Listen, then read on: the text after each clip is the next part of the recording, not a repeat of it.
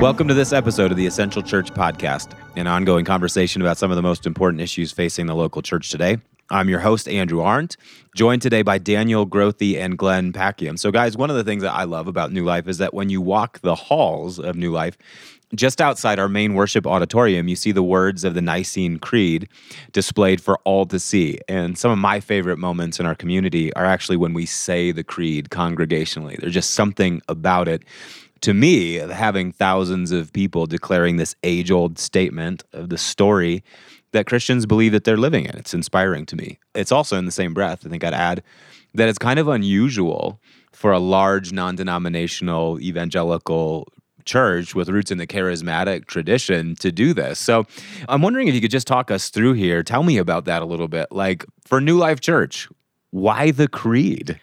I'm not sure exactly how it all happened, but I do think there was a Sunday evening service we were running in 2009, and Brady had encouraged us to use that service as a laboratory space. Because there were a lot of these ideas that were kicking around in his heart and in our hearts, and he said, hey, this is a great kind of risk-free laboratory space. Just test it out. And so we ended up doing weekly communion in that service. We ended up using some prayers and some confessions, and the creed became part of the weekly worship there. And then it wasn't long when Brady actually brought it up to the elders of the church, and he said, guys, I just think instead of having a unique statement of faith that highlights the ways that we are different from other churches, why not we go back to this article, this statement of faith, the Nicene Creed, that shows how we're all united? And the elders, resonated with that. And so I think that's kind of the beautiful beginning of it. Yeah, I grew up just a staunch charismatic, and it was always about the newness among us. Do you know how important we are? That the Spirit just keeps sweeping into our gatherings, and all that old dead religion out there, and that was the straw man argument, and we were the ones who were on the frontier of faith. And I think what the creed has done around New Life, and at least in my own heart, is in a world that's drunk on individuality, the creed sort of sobers us. Yeah. And it roots us in a community in a world that is afraid of commitment. It's so particular. The creed makes us say we actually believe something. In a world that loves new, the creed takes us back. And in a skeptical world, the creed says, you know what? We actually believe something. We have faith in. Totally. I remember when we were introducing this to people, one of the illustrations I would use is, I think in our kids' preschool or kindergarten, I can't remember which age it was, but they had this activity at the school where you had to bring in this brown paper bag, and there's like a letter on the bag. What's in the bag? What's in the bag? Exactly. Yeah, man. And so the kids had to guess and all this stuff. And I thought, you know what? This is what we've done with Christianity or with the gospel to the world. We've sort of made the world guess what's in the bag. And over the years, we've thrown in a whole lot of stuff in the bag. You say, oh, you got to vote this way, and oh, you got to believe this way, and and all of these little things that we've thrown into the bag. And so we've all encountered people who have walked away from the faith because they thought it was an all or nothing proposition. Sure. And so they thought, oh, I got to say yes to all of these additives, so to speak, Sure. in the bag, and I can't. So I guess I'm going to leave the resurrection aside as well. You know? So the creed is sort of traveling light. Yes. The creed is a trim and lean faith. It's a faith that's ancient and tethered, but it's a faith that's uncluttered by all of the cultural incrustations that accumulate in each new age, So right? good. So New Life has embraced us for 4 or 5 years. It's kind of It's been a bit longer than that. Okay, maybe a bit longer than that. Maybe 7. Okay, that's 8. a long enough time for it to get into the culture a little bit. Are there ways in which you've seen it tilt New Life's culture one way or another, or things that you've seen it change just by being in the water? Yeah, I think we've said around here several times, the collective we believe in is much stronger than the I of faith. And in a world that's really interested in the I assertions, when people come and they have doubt and they're afraid and they've just lost a loved one and the bottom has fallen out and they actually don't know that they believe in, they can step into a space where the community, thousands of people gather around them, and we take hands and we say, look, I know you're weak today, but we believe in, and you're going to make it. And so I think what it's done is it's created this safety net underneath people that says, look, you're going to have times where the bottom does fall out. It's fine. Yeah. And then you're going to come back into a season of strength, and I'm going to be week, and you saying we believe in is going to carry me. Yep. And it does root us in this communal family of God we believe in. Yeah, there's a buoyancy to the communal confession of faith, that we're riding on this together, and not just the communal sense of all of us in this room in this local church, but the global Yes. we. I mean, we've always had flags in our buildings at New Life to remind us of the global church. Well, in one way, saying the creed is just a perfect extension of this. Of course, New Life would articulate the creed together because we've always wanted to remember the global we. I think what it also adds is the historic we. Yep. It says, what you said earlier, Daniel, about we're not the first ones, we're not making this up. And honestly, in our age where everybody's skeptical about everything that Christians are saying or evangelicals are saying, the creed is a chance to say, you know what, that which we have believed, we have received. Yes. This is a received faith, Yes. and we're stewarding a great mystery Yes. and a great history here. So there's a historic we that's part It of is that. sort of the proclamation that matches up beautifully with Hebrews 11. We're all so familiar with the hall of faith and all these people. Well, this is what they believed, and this is what they walked, and this is the faith they entrusted to us. And so now we're taking up their heritage and their legacy on our lips, and we're saying it together. And who do we think we are to sort of set that aside? We Exactly. can't do that. We've been given something. I heard Pastor Brady tell a story one time about a church that he was visiting in Wales. And when he walked into the church, you have to pass through the graveyard. Is at the front of the church, and you have to walk through that before you get inside. And he asked the pastor about that. Why do you guys have this? And he said, we have this so that we remember. Yes. That we've been given something, and our ministry and our life together has to rise to the level of these saints who have gone before us, which is such a foreign concept in the United States, in this culture of rampant individuality.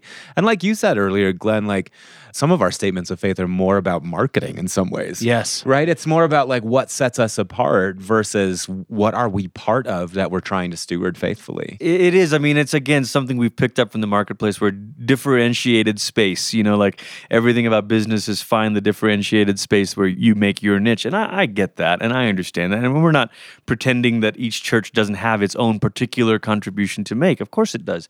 At the same time, this is a question of what is our bedrock. And our bedrock is not our distinctiveness. Our bedrock is our unitedness in Christ. And what I love about the creed is that the old can say it, and the infirmed can say it, and the disenfranchised can say it, and the Church of the Global South has been saying it. They taught us to say it. And so it's a statement that is not locatable in any one place in any one time in history. Yeah. Talk to me from a pastoral standpoint as the creed has rooted itself in your soul and your mind. How has it influenced your pastoral ministry, your preaching, your thinking about worship? Talk to me about that for a second.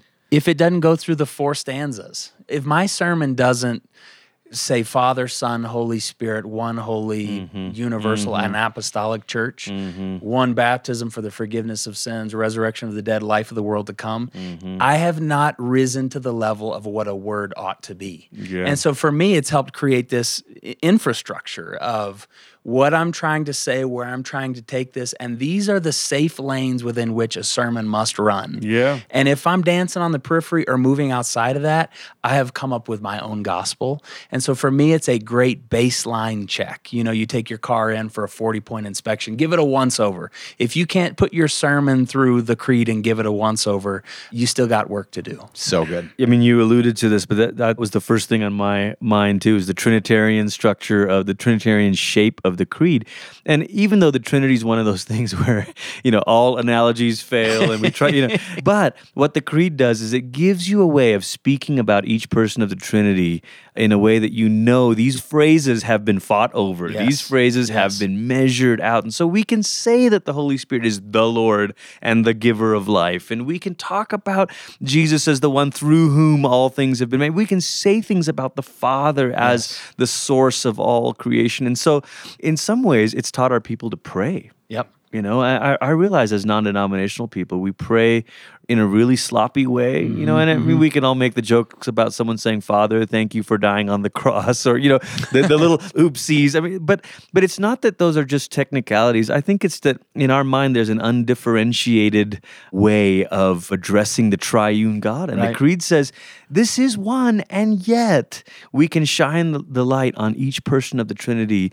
And again, one of the amazing things, I mean, it is sort of the fourth we believe in, but the way the creed is structured as 3 articles that the section on the church actually folds into the section on the Holy Spirit. Yep. So I've seen us link our theology of church more closely to a theology of the Spirit, Pneumatology. and to know that, hey, actually we're in good company to do this. It also makes you be cautious of overstepping.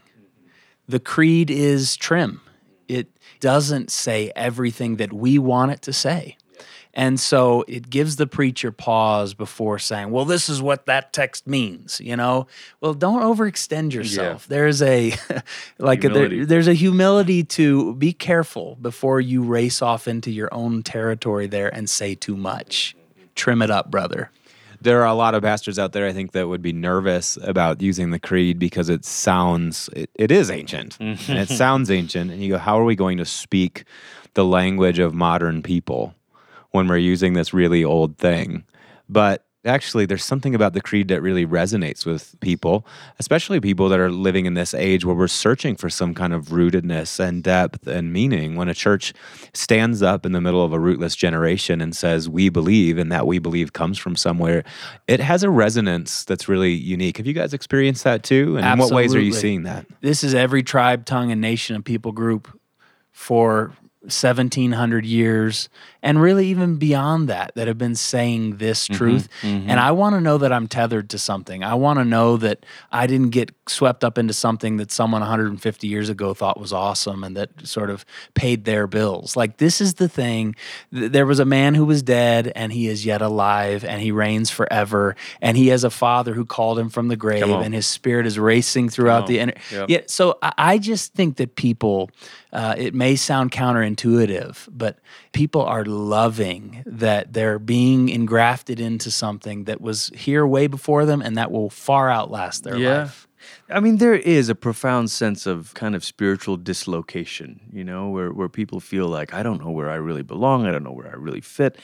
And to be honest, with all of the plethora of blogs and podcasts, I mean, it does feel like popularity has the day over credibility, and so we don't even know what's and I'm playing on words here on purpose. Creed and credibility, they share the same sort of root, the idea of belief and where are we grounded. And so again, the sense of knowing that we aren't the first to arrive, that we can trust this, that this has lasted, that we're confessing things that you name the saints through the ages, that they too, these words have been on their lips, Eastern too. and Western church. Yes. We're together. So talk practically for a second here. There's some diversity across New Life's congregations on how even the creed is utilized. So how are we using it across the congregations at New Life? What are you guys working with? What do you find is resonating with your people? How is it fitting nicely in worship when you're using it? We used to, at downtown, we used to say it every week. We used to work it into worship. And then, that thing that people fear would happen actually does happen, where it starts to become just words that you click by, And so we've taken breaks from it. We've done things where we've lined it up with the seasons of the church calendar, for those who are familiar with that. So during quote-unquote ordinary time, in basically the summer and fall, we would take a break from it, and then we would do it, during Advent or during Lent. I've also found versions of it where you can read it responsively, where a leader up front says a line that people say back another line. It's great fun. And then one of my favorites, one of our pastors downtown, Evan, he had everyone doing this during the Easter season, the 7 weeks of Easter. He said, hey, whenever you come across a line that just makes you happy, that makes you want to shout, just go ahead and shout, And that kind of engaged. It was like a tip of the hat to our charismatic culture too, and it was fun. It was great. I think what we've done around here at New Life is try to keep it as a part of a living liturgy. Yeah. And that's the thing that we're always going to fight for as a church that just believes in the right now work of the Spirit. And so if at any point we're doing this because it's just a part of a sheet that someone handed us, so we got to do, like, hang on, let's make sure this is alive and living. But for us around New Life, like, I think seasonally stuff happens, the bottom falls out, there's bad news, there's uncertainty in the nations, people are scared. Yeah. This is a great time to stand up and say, you know what, there's a lot that we don't know, but here's what we do know. That the saints for 1,700 years have been standing up and in different tongues and all over the universe, they've been saying, we believe in. And so today, let's hold on to the thing that we can hold on to. We believe in Father, we believe in Son, we believe in Holy Spirit, and there is a church. Amen? Amen. Amen. Glenn, I want you to just speak to something real quick. One of the things I've heard you say in different contexts is that there's a very big difference between we believe in and I think that. Yeah. Can you talk about the distinction between those two things? Like, how does the creed preserve mystery in the way that it's even stated? Isn't that beautiful? I mean, I think if we were writing this in our day, we would be tempted, certainly, and Daniel, you said this, to use the pronoun I. I believe. But we wouldn't say believe, we'd say know. Or we might say feel, I feel like, or I know that, And I think the creed is larger than that. The we language we've alluded to a bunch, and the believe language, I think. Believe is important. I was talking to a young person in our church the other day, and she was so troubled by the fact that she still wrestles with doubt. And I said, listen, if there were no doubts, there would be no need for faith. And that actually the presence of doubt, those are the conditions in which faith exists, so you have faith in the face of doubts, not because there aren't any. And so the word believe says these are not sureties and certainties and guarantees in the way that we think of those things. Scientifically empirical. Yeah, right. It's this act of belief and mystery.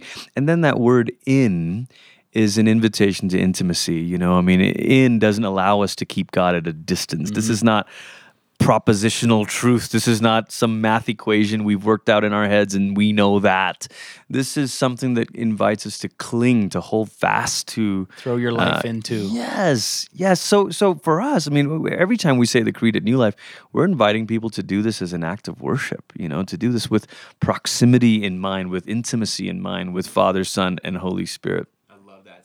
I love that. So let's, just as a closing question here for you, let's suppose that some pastor out there who's listening is at zero with this, so no experience with it, and it certainly hasn't shown up in worship. What kinds of steps can they take if they're curious about starting to integrate this in their church culture? What are the kinds of steps that they can take to start seeding it takes the creed instruction. in the places where it needs to be? First of all, you're not crazy. If that's you, that was us 7 years ago, and we're just finding this shiny new toy, going, what in the world is this, and how do you use it, So you're not crazy, but everything in your service will take pastoral instruction. Just like the offering takes pastoral instruction, just like leading people to the table of the Lord takes instruction, just give a simple explanation that, to be the family of God means we have a shared story. Yeah. Just like every family gathers around their kitchen table and we say, we're growthies, therefore we ... Well, the people of God have had a longer story going on. And to be the people of God, we believe that there is Father and there is Son and there is Holy Spirit. And we believe that there's a life eternal. We believe that there's a kingdom that will never end. And so this is just our family statement of faith. And just like every family sort of circles back up and reminds themselves of who they are, you can stand up on a Sunday or a Friday night and tell your church, this is who we are, and let's proclaim this today with joy and say, we are the people of God. So good. And it's as natural and as organic and as living as all of that. We did a series on this a couple years ago, and it may be worth digging through the podcast and listening to Daniel on Friday night or Brady on Sunday morning or me from downtown. Just, pick up a few of these phrases that may be helpful. One thing I want to say that where I think this can be such a gift to our people, we've talked about the communal aspect of it, the global we, the historic we. We've talked about the intimacy of the Trinitarian dynamic. But there's something else the Creed does that I think really hits a longing in our age, and that's the need to locate ourselves in history. And what I mean specifically is the Creed tells us that history and the world has a beginning and has an ending. The last phrase of the Creed, we look for the resurrection of the dead and the life of the world to come. My goodness, the more we live with people and talk with people, there is so much pain, there's so much frailty. What roots us? What is the hope that we're orienting toward? And on what basis do we say these things? And the Creed says, because we know the risen Christ is the returning Christ, we know what we're looking forward to. Yes. And man, the power of saying that has been a gift to people to look for God in ways that are more than just our little lives right now. Don't you ever forget where this story is going, is what the Creed ends with. And so, Pastor, you can take your church into the hope of the future by putting the Creed in front of them. Thanks for listening to this episode of the Essential Church Podcast. Our goal is always to strengthen and provoke the thinking of church and ministry leaders. And so if you found this or any episode helpful to you, please go to iTunes and leave us a review. Your reviews help leaders just like you find our podcast. And if you have any comments or suggestions on people or topics you'd like for us to cover, be sure to let us know via social media. And of course, please do share this and other episodes you find helpful around the web. Grace, mercy, and peace be with you.